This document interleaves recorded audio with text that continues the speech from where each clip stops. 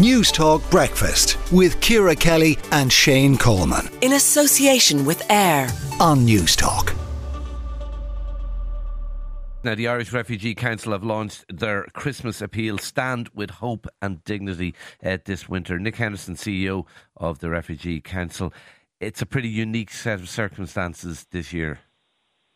It is, Shane. Thanks for having me on. It certainly is.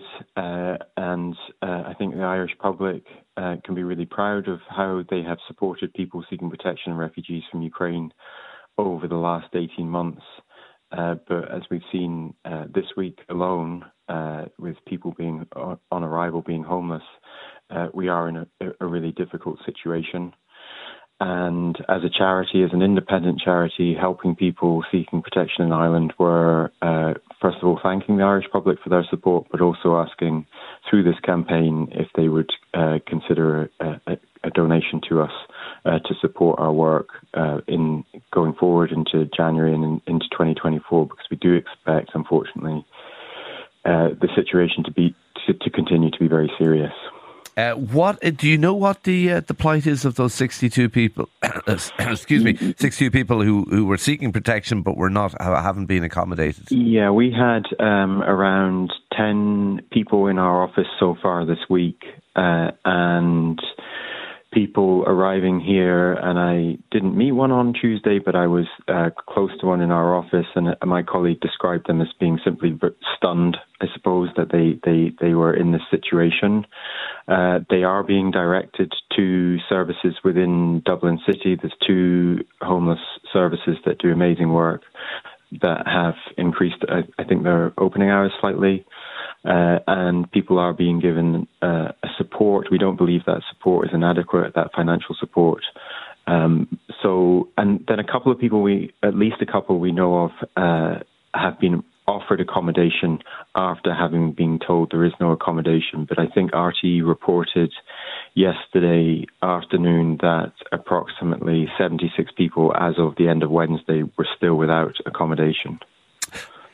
I'm curious, just against that backdrop, did you listen, did you watch much of the debate in the Dáil on the immigration motion on Wednesday? I didn't. I was aware of it. I skim-read the motion, but I didn't have a chance to listen and respond. One of the terms used was asylum tourism, I think was one of the terms used in the debate. Yeah, I really would be. I think that's a poor comment. I think it's inaccurate.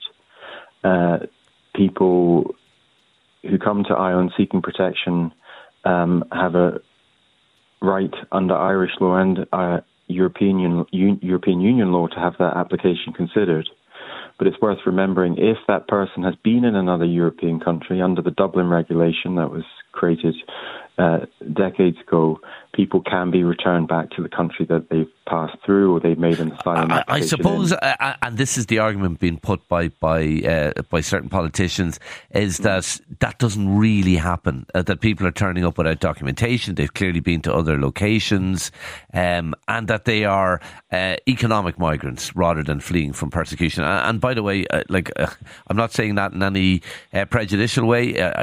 I'm sure we'd all do the same thing in those circumstances. Yeah, well, there is powers that the state has, as I say, to return people back to other European Union countries. There's something called the Eurodac fingerprint database. So somebody, when they apply for asylum or pass through or get a visa for any European country, is required to put their fingerprint into that system. When they apply for asylum in Ireland, their fingerprint would be taken again. And if there's a match, then they would be subject to the Dublin regulation. I really think it is important that number one, that we don't prejudge people's asylum claims. There is a wide variety of reasons why people can apply for asylum and receive refugee status.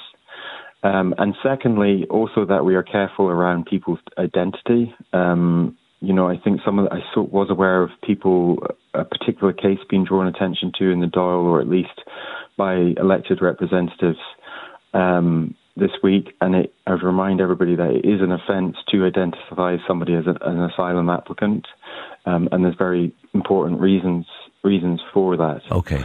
So it's a debate that we acknowledge. We didn't really have a chance to input into it. We try to engage with these elected representatives. Okay. All right, Nick.